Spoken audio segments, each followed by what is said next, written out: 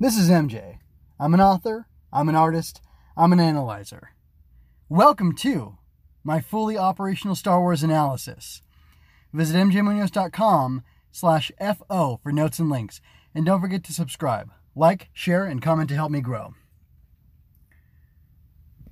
Star Wars: The Bad Batch, Episode 1, originally aired May 4th, 2021. The writing credits go to Jennifer Corbett and Dave Filoni. Directing credits go to Stuart Lee, Saul Ruiz, and Nathaniel Villanueva. The score was done by Kevin Kiner.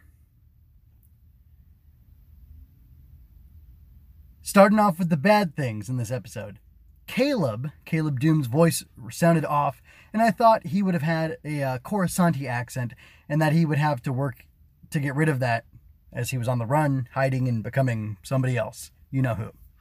I want to know, does this mess with the canon comics? Because those were really good, and the action where Crosshair is attacking him, and he has his interaction with Hunter, that could all happen in a gap between pages or whatever from the canon comic, because it kind of jumped around after Order 66, and I don't know. I wonder how that works out. It kind of feels odd to me.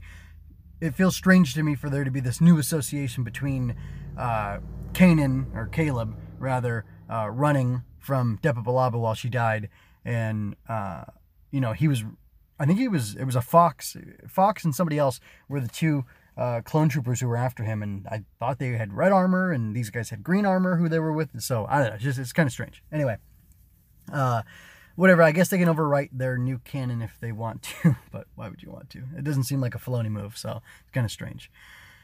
Moving on to the good. The show looks amazing. Establishing shots, direction, animation, textures, everything looks so good. They need to keep this level of quality up for all future Star Wars animation. This is the floor, the baseline, the bar has been set. The story works really well, I think. This is a great setup for a whole set of adventures for these guys, the Bad Batch, and the gal, too, I guess.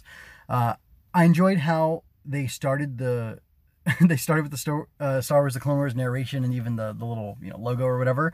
It makes the feel of everything changing that much more visceral as a longtime viewer of this series. I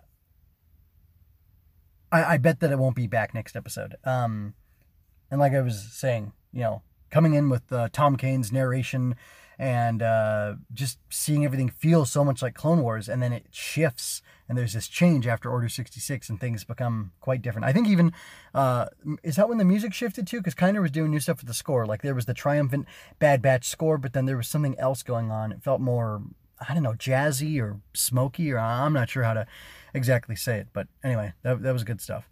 Let me see. Next thing. Setting up Crosshair as the enemy for the Bad Batch is a brilliant move. He knows the team's unorthodox talents and methods and plans, and he's an elite operator on his own, so the threat should be strong from him and the Imperials that he's leading against them, which is pretty exciting. Or even if he's not directly fighting against them, if he just runs off and he becomes an Imperial operator, he's going to be a very effective killer of rebels and such, so that's not good.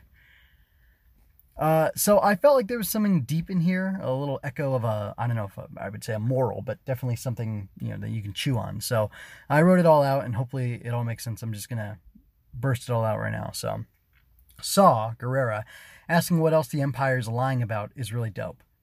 There needs to be skepticism from a whole range of free people from across the society in order to maintain freedom for all. Fall in line, refuse to question orders, and you are opening the door for a tyrant to walk in and put you in chains. We heard democracy die to thunderous applause from the Senate as well as the clone troopers in this episode.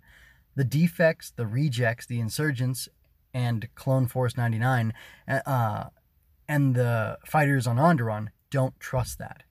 Remember that Saw will be branded an enemy of the Empire, and he will be driven to brutal tactics, and that it started with him questioning the narrative from the Empire about the Jedi. He fought with and learned from Jedi. He knew them, and that connection caused him to think about what was being said about them.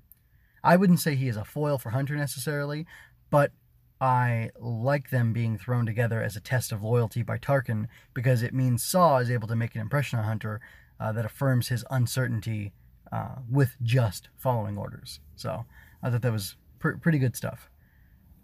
Moving on to speculation, I think Omega has some sort of psychic or empathic powers, rather, and that'll be interesting to see how that plays out. I have a question about this. As much as I enjoyed the episode, and I forgot about giving it a ranking, I'm going to give this a 4.5 out of 5. I don't know what could have been done better. But like the Freddie Prinze voice thing was weird. Anyway, anyway, questions about this. Were there too many cameos? Were the cameos too much for you? Did they make the Bad Batch feel more integrated into the wider galaxy, or did it feel like reaching to buy off viewers? I'm curious. I want to know. Anyway, I'm going to encourage you to go ahead and check out mgwinos.com. I will be continuing to do coverage of the Bad Batch. I believe it's going to be 16 episodes long. I think that means 15 episodes in addition to this. Not that this was 3 episodes and there'll be 13 more, but we'll see what happens exactly, because you never can quite tell. Anyway, stick around for that. Come back. There's lots more in the archives of me talking about Star Wars stuff on Fully Operational, and I do plan to continue it in the future. I actually just got done with a writing project, and I'm going to, a big part of a writing project, which is coming up with a rough draft, and I'm going to be tweaking that. It's for a story called Ava and the Glowbug, which you can find over at mgwinos.com as well, and it's a children's picture book story, and it's about not giving into fear, and about using light to combat darkness, basically. So if you like Star Wars, you might like that kind of thing. So anyway, if you really want to know, comment either on the blog or on the video channels or wherever you're finding this.